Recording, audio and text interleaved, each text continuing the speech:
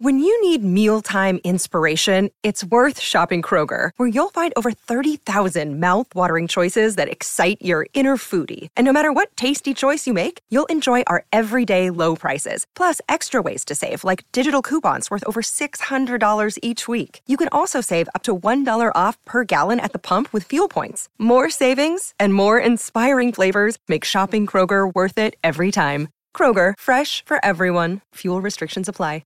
Hello, everybody. This is Marshall Poe. I'm the editor of the New Books Network. NBN listeners like to read books and buy them. So we thought we'd tell you that right now, our friends at Princeton University Press are having a remarkable site-wide sale. You can get 50% off books, including ebooks and audiobooks, with the code 50, F-I-F-T-Y, at checkout until May 31. You can save some real money on Princeton University Press books. I encourage you to go there and check it out. Welcome to the New Books Network. Hello everyone, and welcome to the New Books in Japanese Studies, a channel on New Books Network. I'm Takeshi Morisato. Today I'll be talking to James Heisig, who is the author of Gods and Minds, In Search of Theological Commons, a book that was published in 2019 by Chisokudō Publications. Hello, Jim. Good morning, Takeshi. Nice to hear your voice. Good morning to you. Yeah, exactly. I'm based in Europe and you're based in Japan, so it's a good evening to you. Thank you so much for joining us for this interview. We are very excited to talk to you about your new book on religion and philosophy, which has a great number of references to Japanese philosophy, which I specialize in. But before getting into it, I would like to start with this big question about you. You've been working in this field so long, and you probably received these questions many times, and you have very different versions of the answer. But I'd like you to take as much time you need to answer this question. Could you introduce yourself by telling us about your career, research, and how you are involved with this field of Japanese philosophy, Japanese religions, and philosophy of religion and theology in all these relevant fields? Yes, well, where to begin? Maybe a couple of different episodes and how you end up in field of Japanese philosophy. Just to make a long story very short, let me say first that I was drawn to philosophy not by its questions or its methods, but by a few teachers in university who asked those questions and used those methods as if their lives depended on it. I'm afraid I've never lived up to their image of what a philosopher is, but I'm grateful for their teaching and for getting me going. I studied philosophy and religion formally in the United States and England, and after graduation from Cambridge, divided my time for several years between graduate schools in the United States and Latin America, where I taught mainly philosophy and myth and symbolic theory.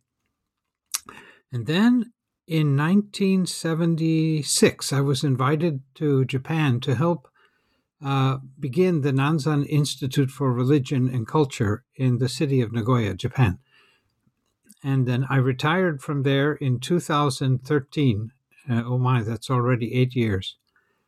But I continue to go there every day and carry on many of the projects that I've collaborated with over the years.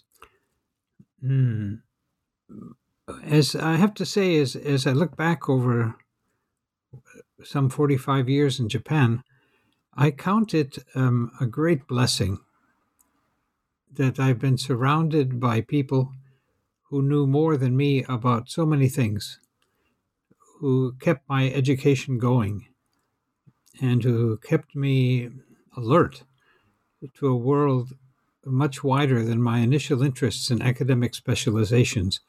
Without that, I would have continued to specialize in the things that I carried with me when I first came.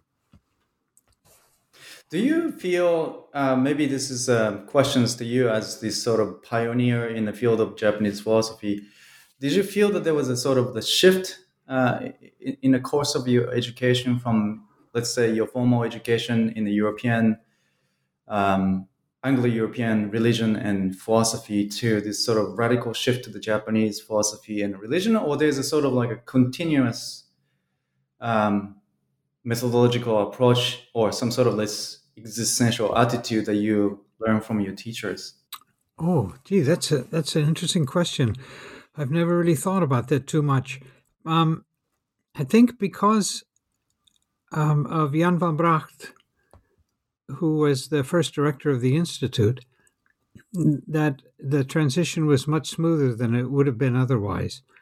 And he introduced me not by throwing me into the field, but by asking me to translate works by people who were already trying to build bridges between Japanese and Western philosophy.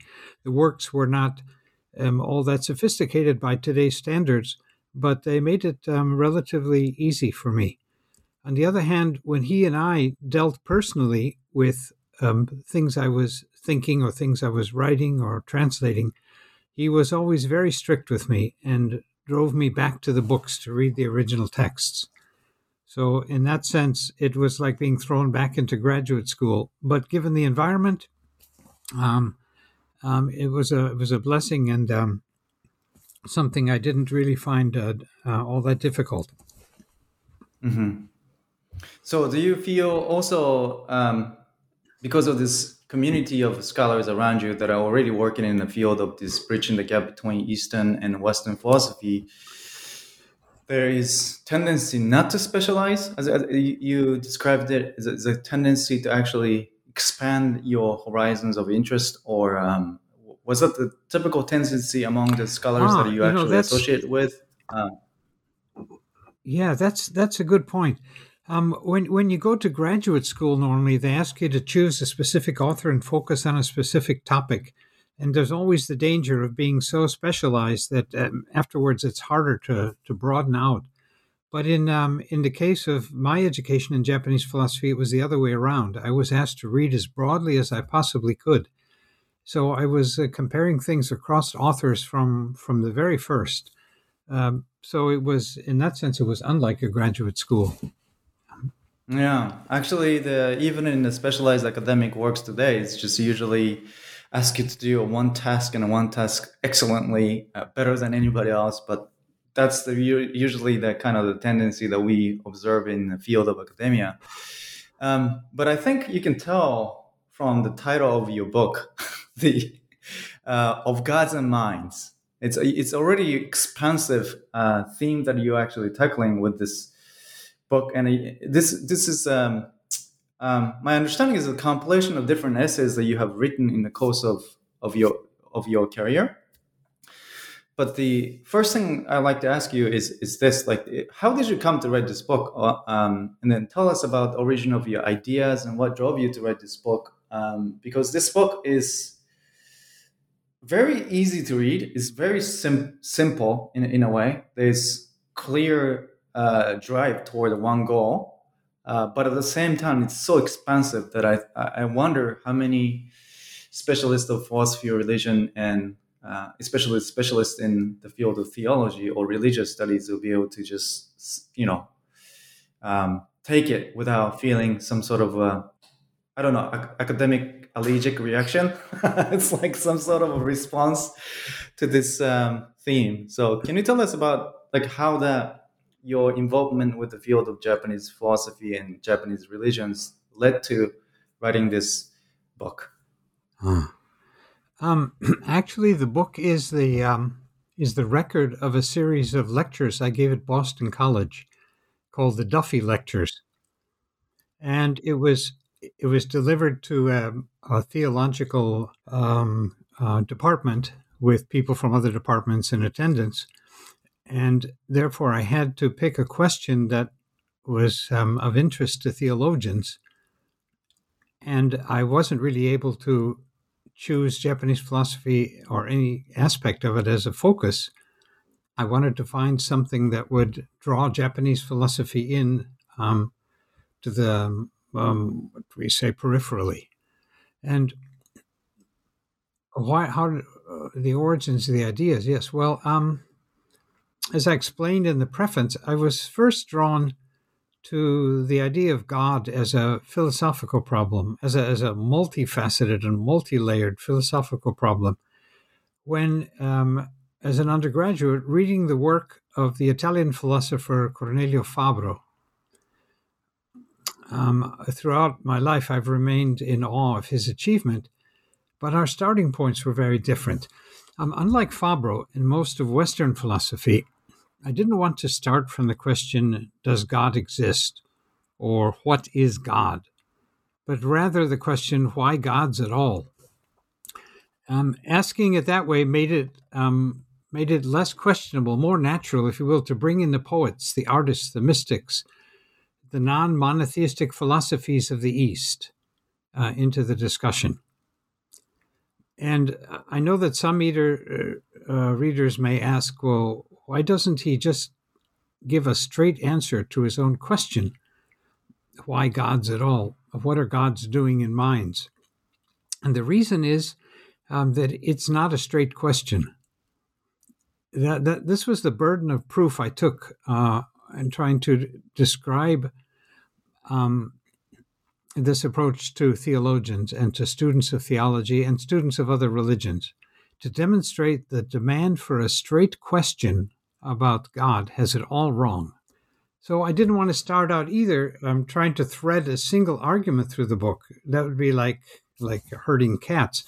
I roamed around the question, what are gods doing in minds, in search of some dominant patterns of thought, recording what I saw, questioning it, and every so often climb a hill to see the landscape from higher up.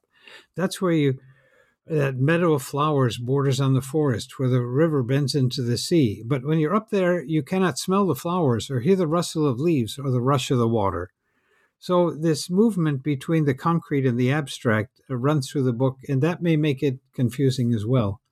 But in the end, my goal was not to make a map, but to explore territory.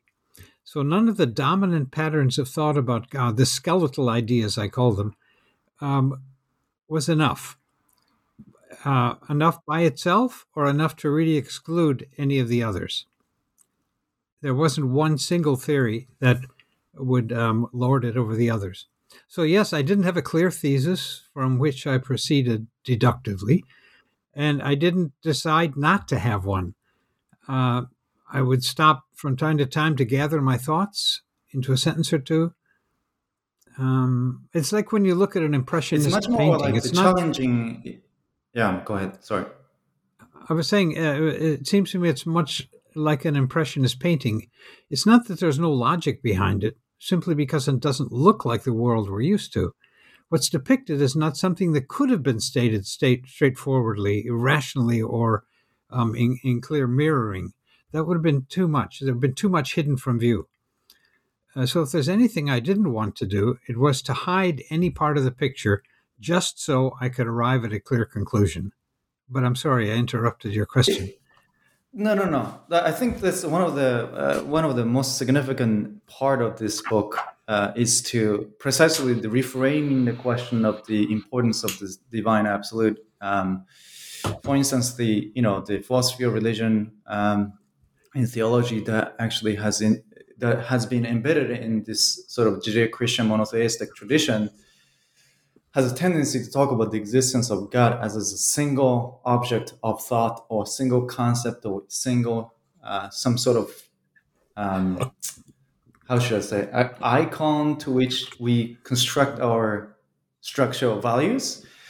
But this book is basically saying that maybe we shouldn't ask that questions, and we should actually step back from that sort of assumption that there is or is not the divine absolute. But let's just ask the question of why do we even have to ask this question in the first place? Mm-hmm. So I think he has this sort of monumental. It's a step back, but also like pushing the field forward into a more philosophical direction. And also successfully, I think you're positioning yourself as somewhere in between philosophy and theology in that regard. Instead of just accepting the one tradition as it's done in theology and just dismissing the entire religious traditions as it's usually done from the side of philosophy, you're sort of occupying between philosophy and theology in this book. How was the response from the theology students at the Boston College? I'm a little curious about this method that you took. Do they Well, actually, appreciate your I think approach to this sort of in between? Yeah. I think if I had been a little more forthright in the way in which you speak, in other words, to find a middle ground between philosophy and theology, a kind of way for the two to dialogue, it would have been more familiar to them. But what I did was try to create the idea of a theological commons, that is to say, a wealth of ideas from a variety of traditions that could be used not to answer a question that any particular tradition asks, but one that um, is requires the resources of more than one tradition to answer.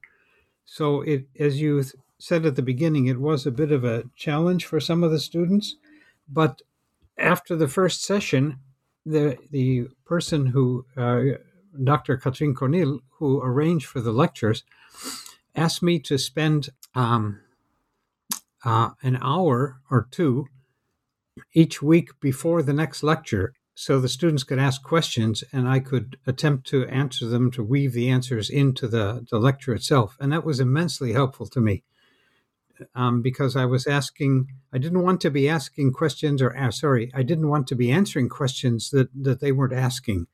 So I had to find a way to paraphrase the questions that they were asking into the framework of the lectures themselves. Mm-hmm. Were they generally philosophical questions, or did you find them has this sort of a heavy burden as in the field of theology and religious studies, or was it more uplifting precisely because of the thesis that you're presenting? Maybe this is a little bit pedagogical question, but I'm very interested in this interaction between your book and classroom setting. Yes.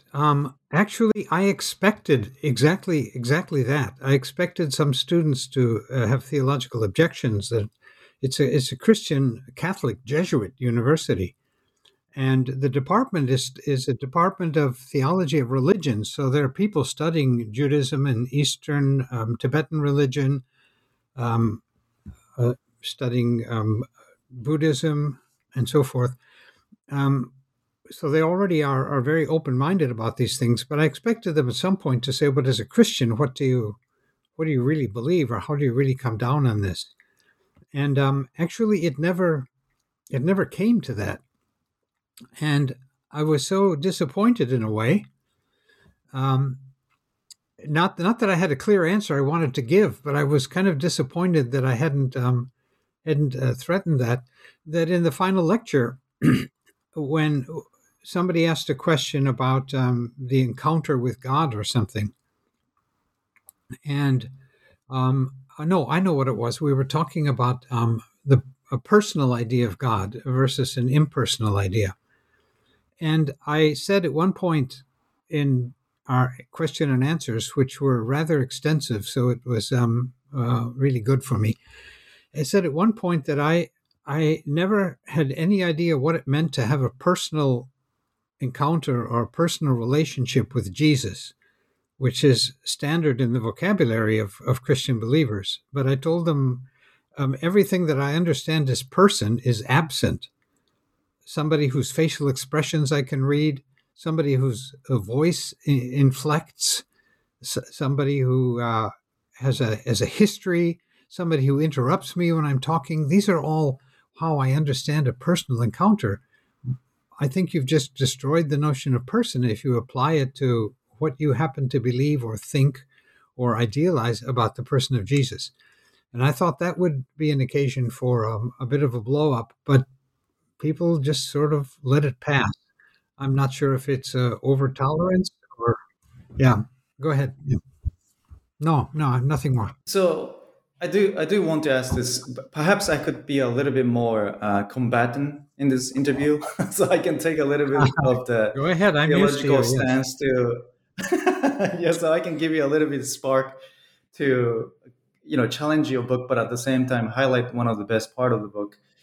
I mean, I think from the theological perspective, in a way, you will have this discussion of Actually, this is a problem for both sides of philosophy and theology. So I'm just going to accept that there is a distinction between philosophy and theology or religious studies. So philosophers, on the one hand, what we can do is a critical study of the ways in which our mind works and how we understand the world. And then in that framework, whether or not necessary for us to actually posit the notion of God. That's the purely atheistic standpoint that the philosophers usually take.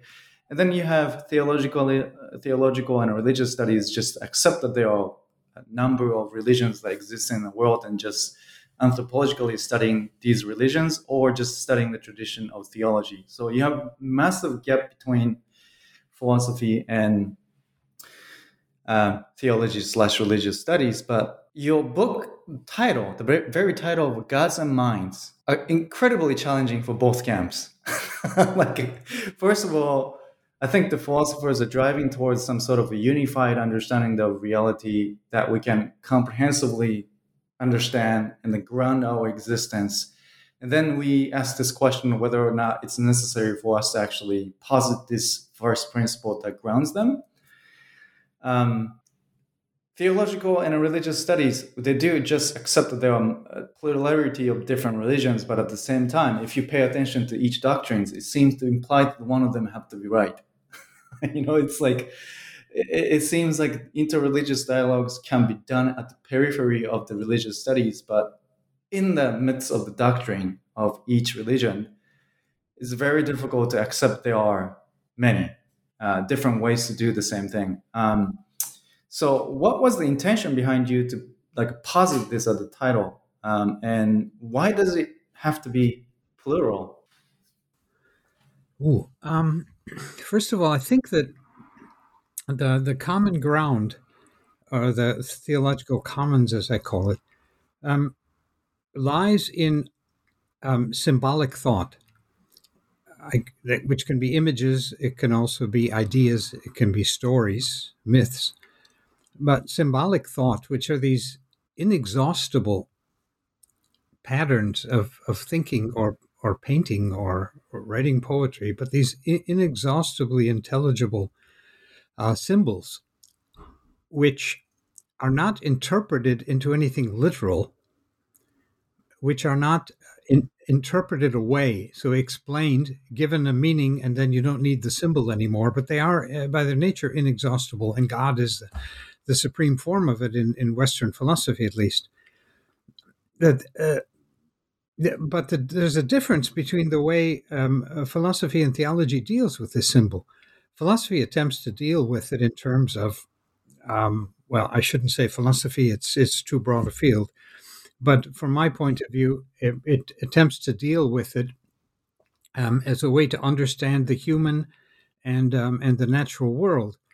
Whereas in theology, what makes a symbol religious is that it's a revealed symbol. It's a kind of seepage into our world from another world. Now, that's a clear difference between theology and philosophy in the Western tradition. At least in the Western tradition, above ground, the Orthodox tradition. However, once we get into the world of the mysticism, the Hermetic and pseudo-Hermetic traditions, into the Gnostic and alchemical traditions, which are the underbelly of the Christian tradition and essential to it, we find ourselves in a position very much like we find in the East, where this idea of the seepage from another world into this world is not necessary for a symbol to become sacred. So, to jump on, why do we have to speak of gods in the West when usually there's a single God? I wanted to be universal. I wanted to ask a question that ranged across traditions, but not in the sense of a uniform definition, but in the sense of a broadly pluriform cosmos. And it seemed to me the only way to be fair to the rich variety of images, symbolic images of the gods, was to be universal without being uniform. I didn't mean to have the definition of God die the death of 1,000 qualifications, but to have it live the life of 1,000 qualifications. So when it comes to a religious idea like God, It wasn't the universality of the idea's essential content, but the universality of the reach and nature of its relational particularity. And to do this, I sought universality not in any particular idea of the gods or some abstracted set of overlapping attributes, but rather in the unanswerable but irrepressible questions that human nature drives us to. So the gods are images of those questions and the desire for answers. This is the universality of the question, what are gods doing in mind? And it's one of those questions one of those qualities that few ideas drive us to. That's the great disclaimer that all great theologies make from the starting point for doctrinal aberrations of mystical thought. To put it in other words, Western Christianity, which is still the only acceptable form of Christianity as far as the headquarters of the established churches are concerned, Western Christianity sees grace and ultimate truth as this revelation of divine goodness from a transcendent realm beyond into the lives here and now of believers. In Japan, everything is enthused.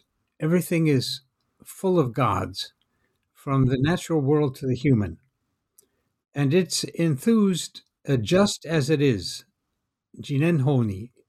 It's not in the first place a moral dictum about living by faith. It's a fundamental fact of reality. Everything lives by a higher or other power. And living by self-power is not a choice, it's an illusion. This is the true universality towards which I think our ideas of God incline us. Mm-hmm. I see. So this universal but not uniformity, I think it's very difficult for philosophers, and I can't really account for theologians in this account, but definitely very difficult for philosophers to accept this kind of notion of concrete universal that is not uniform. I think a lot of times concrete universal has a tendency to determine itself in a very uniformity or some sort of like comprehensive whole. And whether or not that principle of understanding is scientific or otherwise is always questionable, but it's safe to say from Anglo-European philosophy, it has very scientific drive of autonomy of reason. It's trying to construct the intelligible structure of the world. How do we, I guess, explain that non-uniform, diversify universality to minds of philosophers today? It's just my personal question. How do we actually show them that this is actually what's happening with this concept of universal that you're working with? Is it like paying attention to the history, or as you said, it's almost like walking in the path of beautiful forest in nature? I mean, I think all great philosophies of individuals, but then also even all intellectual traditions have some idea of the universal.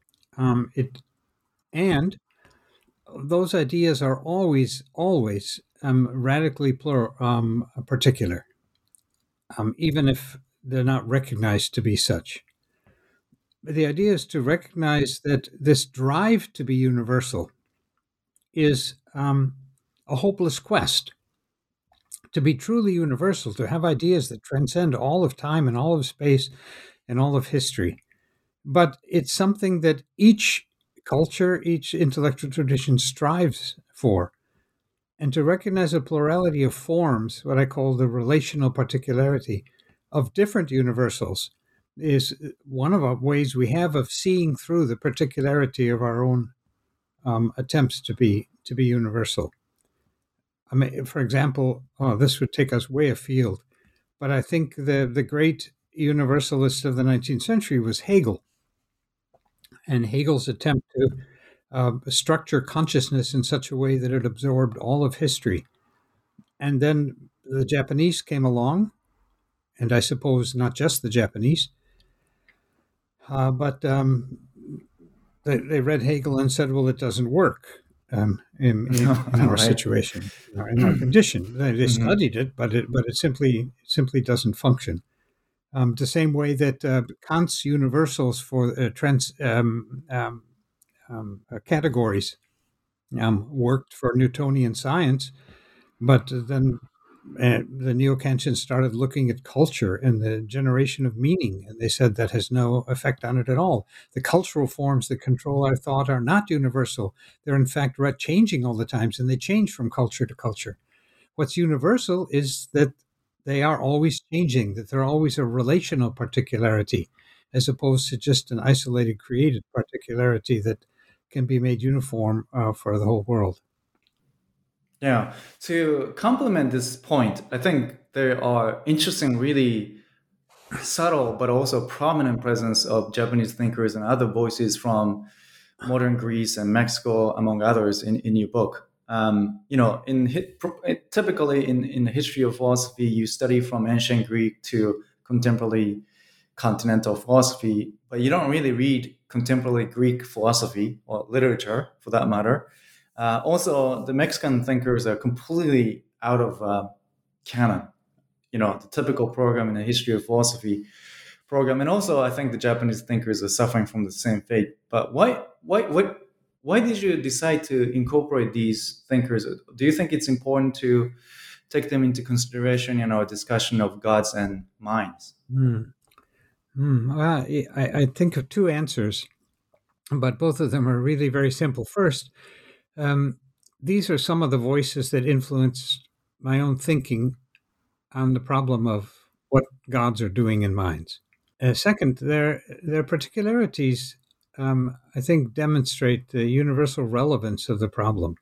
Whether the gods are seen as flowerings of the mind, working at its best and highest powers, or if they're seen as infections that dim the powers of the mind. We all know that it's not just the German mind, the Mexican mind, the Japanese mind, but all minds that show that problem across time and languages and cultures.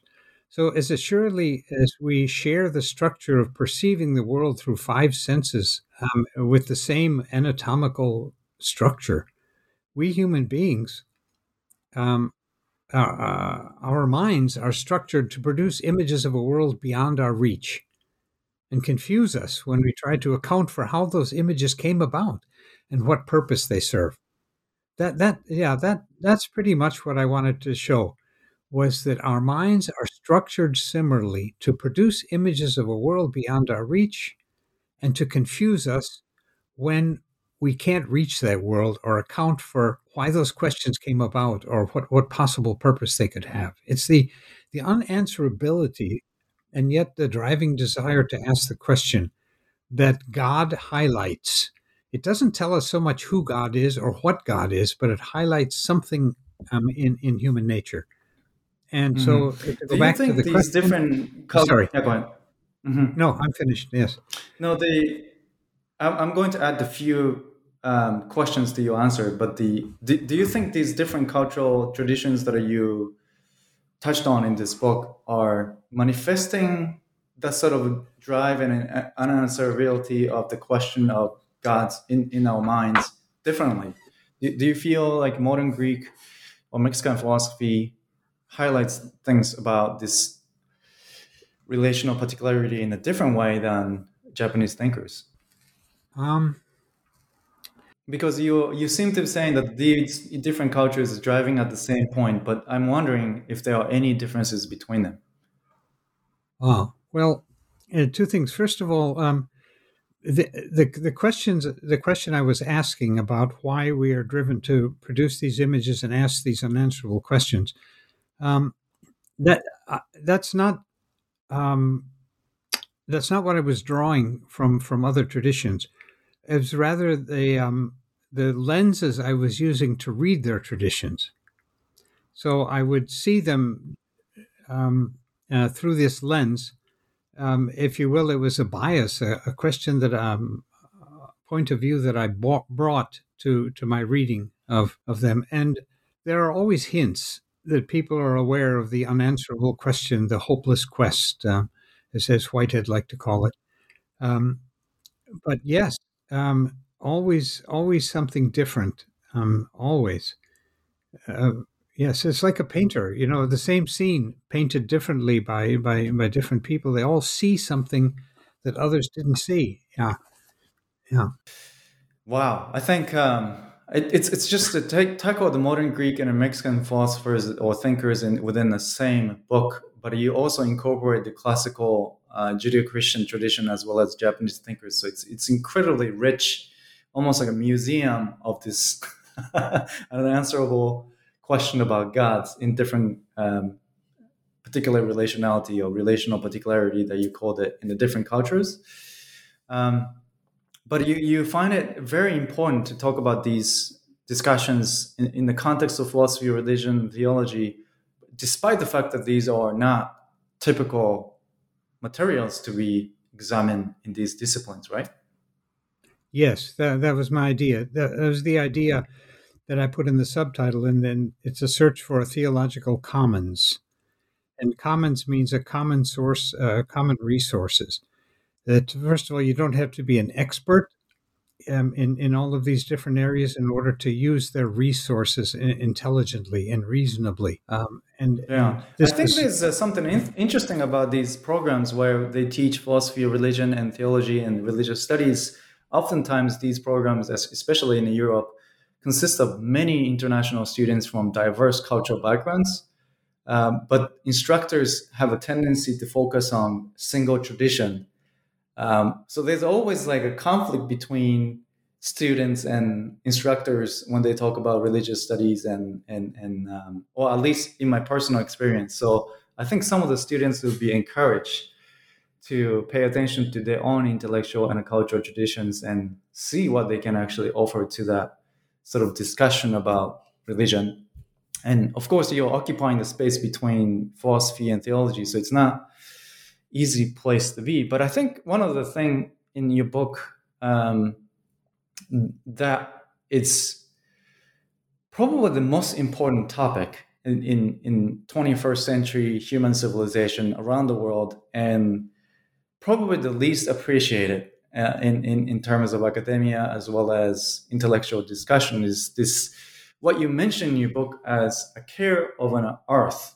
So the sort of environmental care, the earth as abused by human civilization and devalued by organized religion, as well as, I think, metaphysics and science, human civilization that actually prides in its technological advancement and scientific knowledge. I have many questions about this care of an earth that you proposed as one of the most important drive for answering this question of gods and minds. Now, question number one, how do you respond to the criticism that religions and philosophies are the main culprit for the serious negligence and ecological abuse? How do you respond to that? I'm not sure I'd blame philosophies and religions in general for ecological disasters. For that, I think we should look at the industrial and financial structures that so deeply work their way into the common sense of modern civilization that the damage they were doing became invisible to us. But once alerted to this epidemic of common nonsense, it seems to me that our philosophies and religions need to find a more productive way of responding. So allowing each individual tradition to translate the problem into its own vocabulary and its own system of thought or belief, and then deal it out for internal consumption. This marginalizes a question that should be front and center. It is the commons for philosophy and theology. It doesn't make sense to create an ecological branch to a given tradition of thought. So we have philosophy, and then one of the courses in philosophy is ecological ethics, or one of the courses in theology is stewardship of the earth. This is giving a branch to a question that, if not answered, gets rid of human civilization. And when you create a branch like this to a given tradition, it not only cuts it off from other tradition, it creates its own experts and representatives who then carry that over to people in other branches at conferences. The religions and this is not the way to reach the common nonsense. We need to reach more deeply into our common humanity. And I believe that the questions to which the images of God are answers also include questions about the transcendence of the natural world, which can be the impetus for a mass conversion of common sense.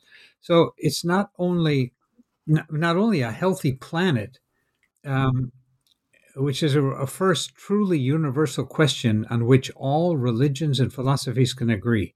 For the first time in history, we have a question that all religions can agree upon in its phrasing, the search for a healthy planet. Without it, we wouldn't even have religions and philosophies.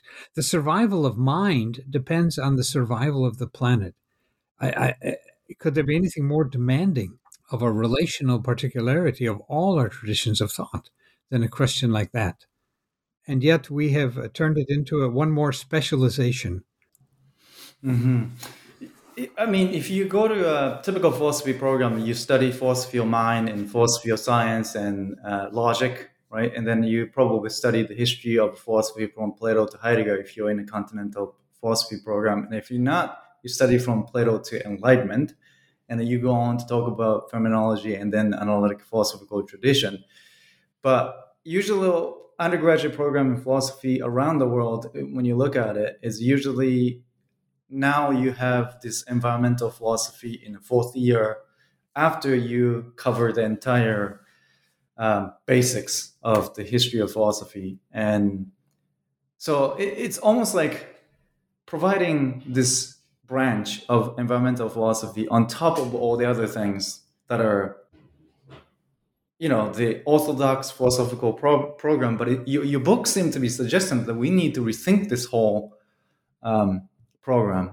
That is to say, you should teach philosophy of nature in the first year. You really put your finger on it.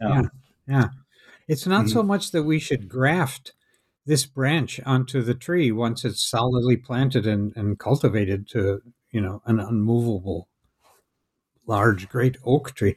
But we should rather graft the traditional philosophies onto the main trunk of the care of the earth. It's that serious. Mm-hmm. Yeah. Do you think the ways in which theology study or religious studies are conducted, or a philosophy is conducted, and you can just, maybe we should use philosophy because I'm a philosopher and you're also a philosopher. Do you think the ways in which philosophy is taught is responsible for this sort of negligence of the marginalized other, which is nature? It's easier for us to actually, blame this industrial revolution and the ways in which this, I don't know, how the economic system is set up and how the politics is incapable of controlling the economic system, and how the philosophers is just standing on the side and criticizing how things are done. But at the same time, we are not really teaching philosophy programs in such a way that we can highlight this interconnectedness of different understanding of Earth, from Anglo-European philosophy to modern Greek, Mexico, and Japanese philosophy, for instance. So I guess my question is rather far-reaching, but do you think, I guess much more practical questions, how do we actually start grafting that question of this care of an earth to current programs that we're running in academia and beyond? I think even if you talk to the lay philosophers outside of academia, public intellectuals, they do talk about ecological problems and how the philosophy of food and philosophy of vegetables, and these books are becoming popular, especially in Belgium. But I'm wondering, is it solving the problem, or is it's another branching out to this sort of specializations that are really not doing the job they should be doing? Well, I mean, the ideal answer is that we need a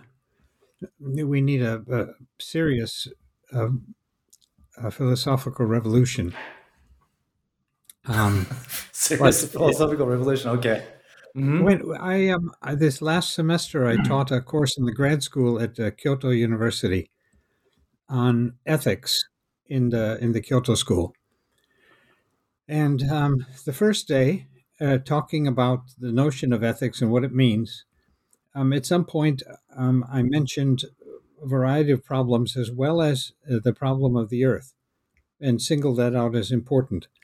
And the initial reaction of the students who were all writing their thesis on philosophers, Japanese and Western philosophers, specializing, they all wondered if that was really an essential part of the program, really an essential part of modern ethics, or is it not just some answering to headlines or an appendix on concurrent pop ethics, a response to the questions that are circulating among ordinary people? Is it really a fundamental philosophical problem? And I was a little shocked that the question even came. I didn't really find a single supporter at the beginning to think that this was the question. It sounds alarmist. It sounds like another conspiracy theory. But it convinced me more than ever we really need a total revelation. We have to begin with a different set of questions than simply the question. Yes. Mhm. Sometimes I'm wondering, right, that the discussion of this sort of care of an earth or care of nature is formulated in a such way in a philosophical vocabulary that we have lost this sense of nature or earth that is rich in these resources for insight, rather than natural resources to be taken advantage of or the object of scientific knowledge. So we just, determine the intelligible structure of the world as an object and then do away with it and put them under our control. So even when we talk about care of nature or care of an earth, it seems our language is somehow contaminated with this centuries of combat between human civilization and nature, that there's sort of a mistrust that sort of care is even possible. Or even when we frame the care, there's an element of carelessness or some sort of this antipathy toward nature in this language. But do you feel that just talking about this care on earth in the central part of philosophical program would be able to alleviate, or what does that revolution look like? Does that include overhaul of the language that you speak about nature? I think, yeah.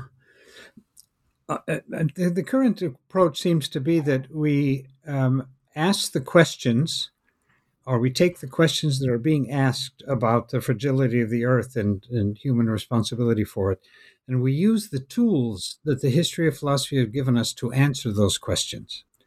But I think there's a shift going on, which is to use those questions as a way to criticize the history of philosophy. And this two-sided approach to the history of philosophy, using it to respond as part of our tradition, to respond to new questions coming up, and using the new questions to criticize history. This was something that that the neo-Kantians, I think, especially with Windelband, introduced back into the philosophical curriculum, that the history of philosophy is actually philosophy if it's done right.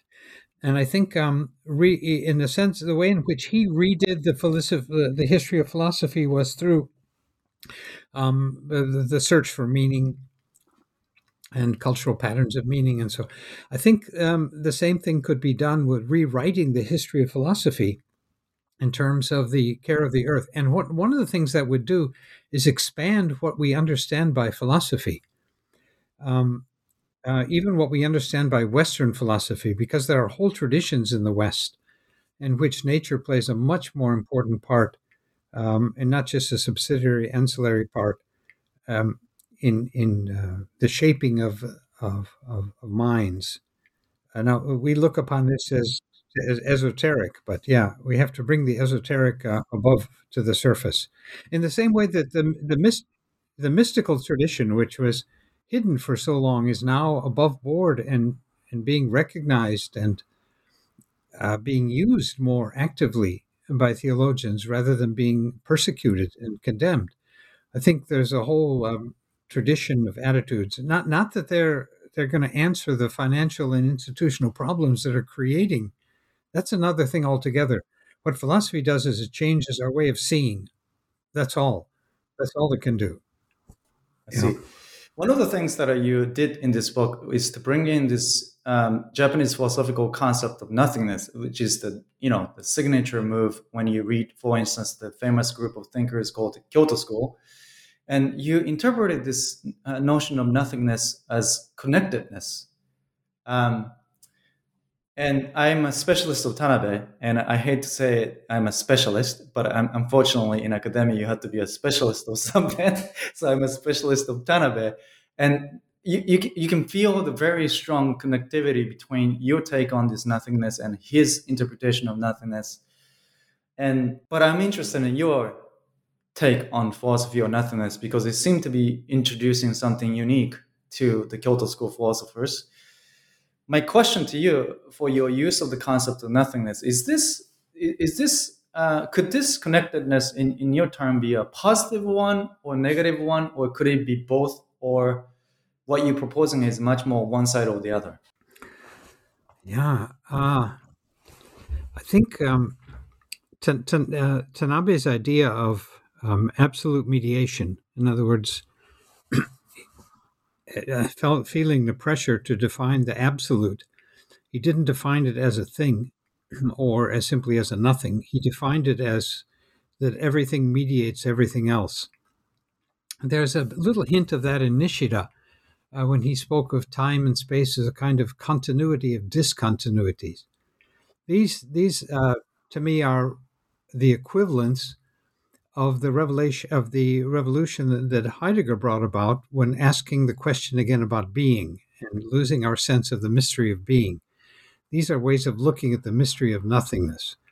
And I take this to imply that there's a fundamental and unbroken fact of sheer connectedness, which is necessary for us to speak of disconnections and misconnections.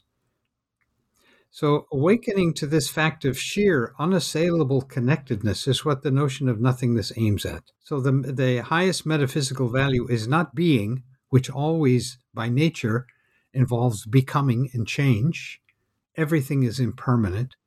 But it's the fact that in the midst of this impermanence, there is a connectedness that only becomes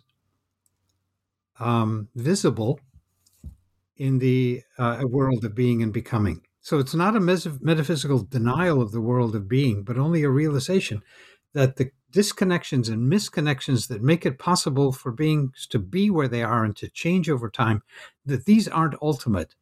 The ultimate reality is the fact of sheer connectedness, which was there. It's there in our cosmos from one end to the other. And so I think, yes, it's a very positive thing. It's difficult to give a positive meaning to the notion of nothingness. It either sounds like it's simply a negation of being or like a form of nihilism.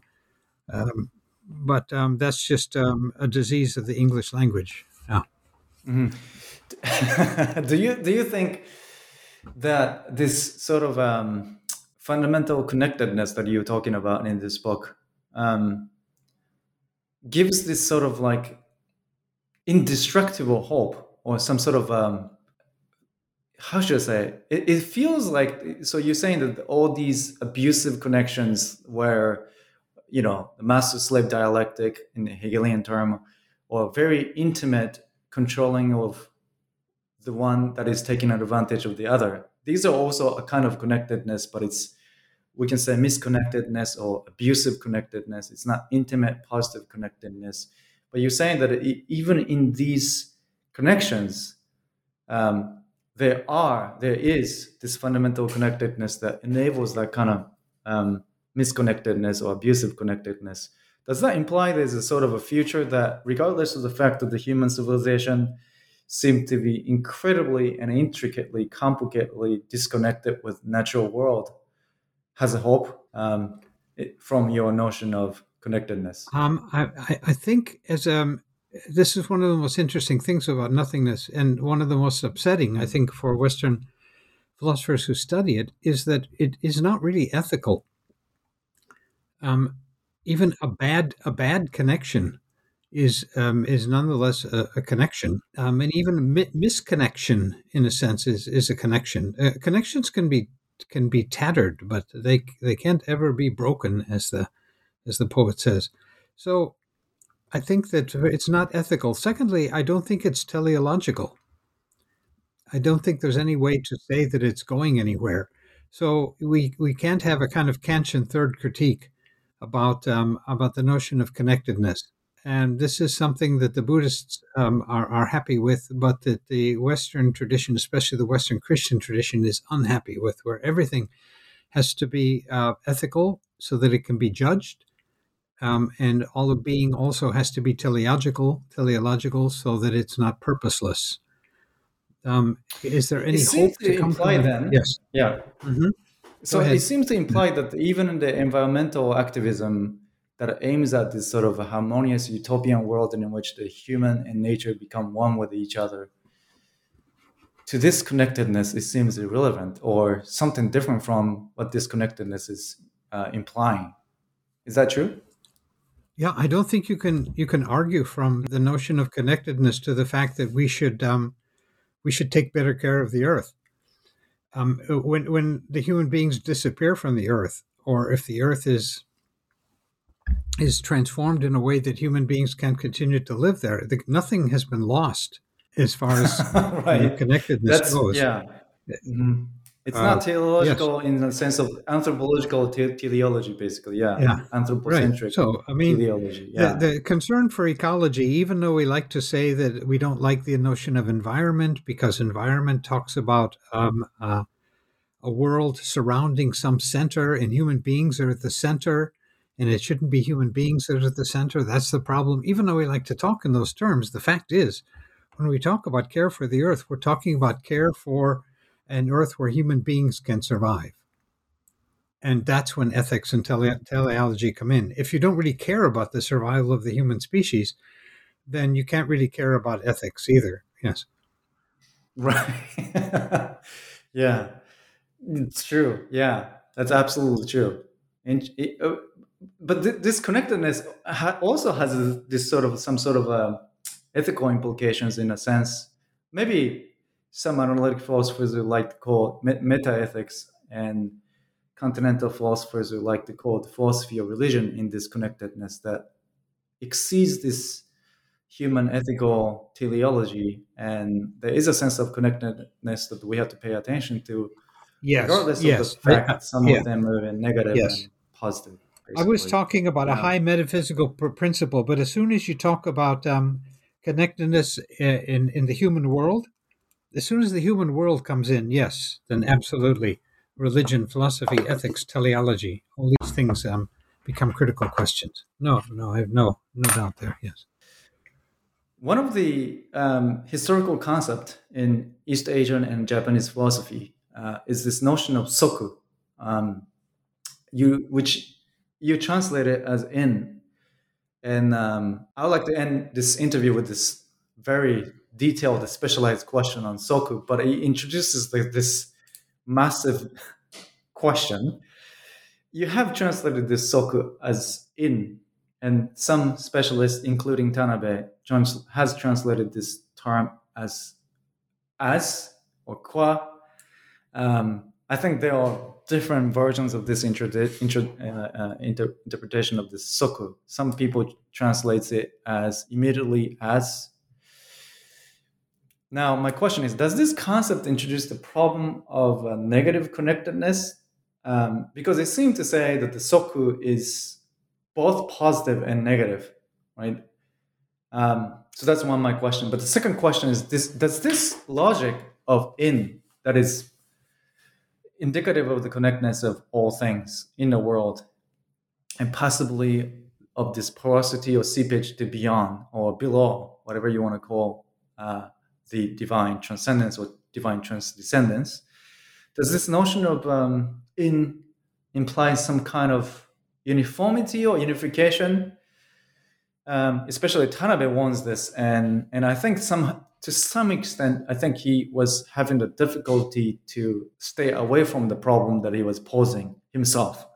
This sort of uniformity or unification that we can see in this soft power philosophy that has a tendency to make this connectedness, like your connectedness with the specific your surrounding, as the model in which we try to understand the world. So I think it comes back to the first question of, like, it's not methodologically feasible or sound to graft this branch of environmental philosophy as additional to the trunk of this big tree of the history of philosophy program. But it seems to do that, right? That once you introduce this one concept that can explain all the connectedness, but that concept implies your personal relation to your surrounding. And it seems like it contracts this concept of connectedness. So how do we deal with this sort of seeming contradiction between the two positions of connectedness and soku? Mm-hmm.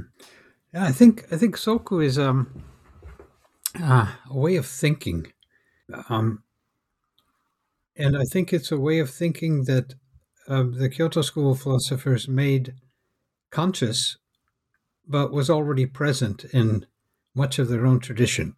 And what I mean by that is this: it was easy for me in the tradition in which I was raised to think of judgments as involving is or is not. And if there was a conflict between the is and is not, and that it seemed to both be and not be at the same time, then the conflict gave rise to a third judgment in which we could say is again. So the Hegelian model, the thesis, antithesis, synthesis, or it's not actually Hegel's, it's something we put on Hegel. It's a very, very Western way of thinking. Whereas the Soku says that any judgment always entails, logically speaking, its opposite, the death in life, yes in no. I think the Japanese style of pottery, this called kinsuki, is a good image of how soku works. Soku as opposed to the word is or the word is not. Soku is a term that carries both at the same time. This kinsuki is goes back to the 15th century art of creating beauty by repairing broken teacups.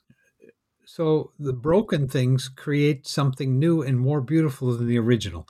So a lacquer is mixed with gold dust, and it's used to fix the pieces back together again. When you look at the finished product, these veins of gold, they show all the wounds, and they also show their healing in a way that a smooth glaze could not. They give value to the finished composition at the same time as they highlight the fragility of the pieces, of its origins. So what you hold in your hands is the restoration of a broken past, an image of the temporary nature of all our handiwork, all our ideas, intersecting with the desire to overcome it. It reconnects time, which moves from one fragmentation to the next, to this irrepressible but always uncertain longing for repair. The soku is, I think, like this gold-dusted lacquer. It's not yours, but it makes the idea of yours possible. So let me give another example. That's one side of it. So negative connectedness, uniformity. But the other side is Tanabe stressed his metanoetics, his turn to ethics, stressed its connection to the Pure Land Buddhist idea of other power. And Pure Land Buddhists have had mixed reactions to Tanabe's take. But one thing that I learned from it, which is interesting to me, is that the distinction between self-power and other power is not a distinction between opposites at all. As if you can choose either as a fundamental option, either to let your life be ruled by other power when self-power come to its limits, or to simply trust in self-power. But self-power is an illusion. So even in the most private decisions, in the most private projects of your life, are always a crystallization of the world and the people around us. We're always a point at which the world connects in a unique and way. So only as a crystallization can we speak of conscience and enlightenment and responsibility and memory. But when other power is made the opposite of self-power, when divine power is made the opposite of human power, it becomes a grander ego to which one must submit. So what we've done when we make it an opposite is we make other power a super self-power. But other power is essentially relatedness, essentially connectedness. It's not a generator of principles or a particular truths to live by. You can call it the all-compassionate Amida or the all-powerful God of creation. It's not truly an other power unless it's free of the illusion of a detached, disconnected self that transcends the rhythm of our lives. Wow. Yeah. That is, and that sort of connectedness can be the sign of restoration of the whole after the brokenness. So it can go through this process of healing and destruction in the beginning. So we could have this sort of mistrust or misconnection between us and nature, but somehow it can be connected to the whole just because we go through this restoration process together. And that's the kind of artistic representation of soku, or practical application of soku. Fantastic. I think these two questions on connectedness and the soku will generate another sets of books. I'm aware that you have already written the book on. You have to remind me the civility, right? Yes. Does that relate to this concept of soku to some extent? Well, not so much. Actually, I wrote that book during the pandemic as a response to all the anger and even the righteous kind, in order to renew my faith in the basic goodness of human beings. So in the midst of the pandemic, yeah. So like you, I suppose I have so many more notes in the margins of books and so many more outlines of talks than I'll ever be able to carry over into print. But I also found, in cleaning up my room, scraps of paper with things that I had clipped from other writings. And as I began to sweep these all together and sort them out, I found a bunch of material that had to do with renewing faith in human nature. And that became the basis of my little book, which I called In Praise of Civility. I can't call it a philosophical book at all, but I had you sent a copy, so I hope you find something in it. I'm pretty sure I'll read it and call for another polite invitation to this interview. I'm pretty sure. Oh, Jim. That would be fun. I'm enjoying this. Yes.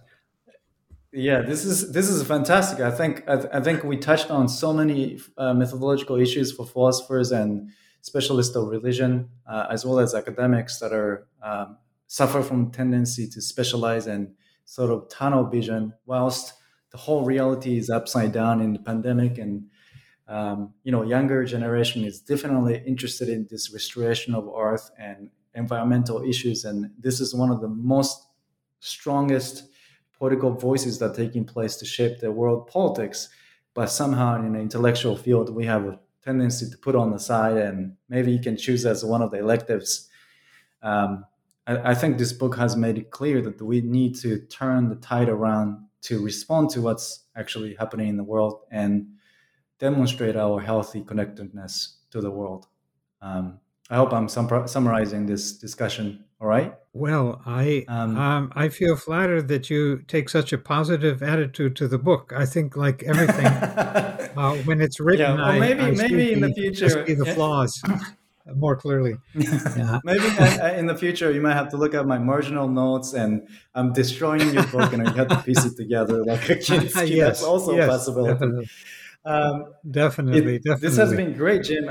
Since we are approaching the end of the interview, I'd like to ask you about your plans for the future. I'm pretty sure you've been working on, hundreds of projects. in your life, but I know for sure that you're always working on a couple books, at least like 5 books at the same time and all the time. So please share maybe like a 2 or 3 important projects that you're working on and you like the world to know about. Well, actually, right now, I'm focused on the idea of self-transcendence as a common ground for philosophy and religion. Self-transcendence is one of those terms that's been taken over by psychology and is almost never used, strangely enough, in philosophy. But I think this idea of getting over yourself is not just a psychological problem. It's a deeply philosophical and religious one. I think you can look at all of philosophy as self-transcendence, beginning with logic and passing over into ethics and metaphysics. And what I want to do is to question this perennial flat earth idea of a causal reality centered on human beings and the essential nature of particulars, and replace it with a cosmic one in which everything folds back on everything else. So self-transcendence is overcoming this idea of a metaphysic of being. So I want to do this through connectivity and relatedness and see the encounter with the nothingness of everything as an intersection of time and eternity, as the flow of the past to the present halted in its tracks right now for a fleeting moment, the moment of eternity, as Kierkegaard called it, and as the Japanese philosophers found so attractive. And I think there's something here that Christians and Buddhists, for example, share, despite their different ways of approaching subjectivity and ethics. So again, the idea of self-transcendence as a common ground for philosophy and religion. And I have so many notes and so many little short voice recordings that I'm not sure how I'm going to be able to put it all together. And it's one of those questions that I wished I had asked 20 years ago when I had 20 years to write it. Now you have to actually transcend yourself then and put that all together into a single format. And I'm very much looking forward to that project. Yeah. Well, good luck with this massive project of your life. And I'm very much looking forward to reading the book as well. And I'm pretty sure you'll be frequented by the interviewers at the New Books Network in the future, and me included. So thank you so much for talking to us about your book in Japanese philosophy today, Jim. Thank you for having me. Thank you, everyone. Great fun. Yeah, it was fantastic. It was a great pleasure, and we will do this again for sure. And thank you, everyone. This was our discussion with Jim Heisig, who is the author of Gods and Minds, In Search of a Theological Commons. See you next time.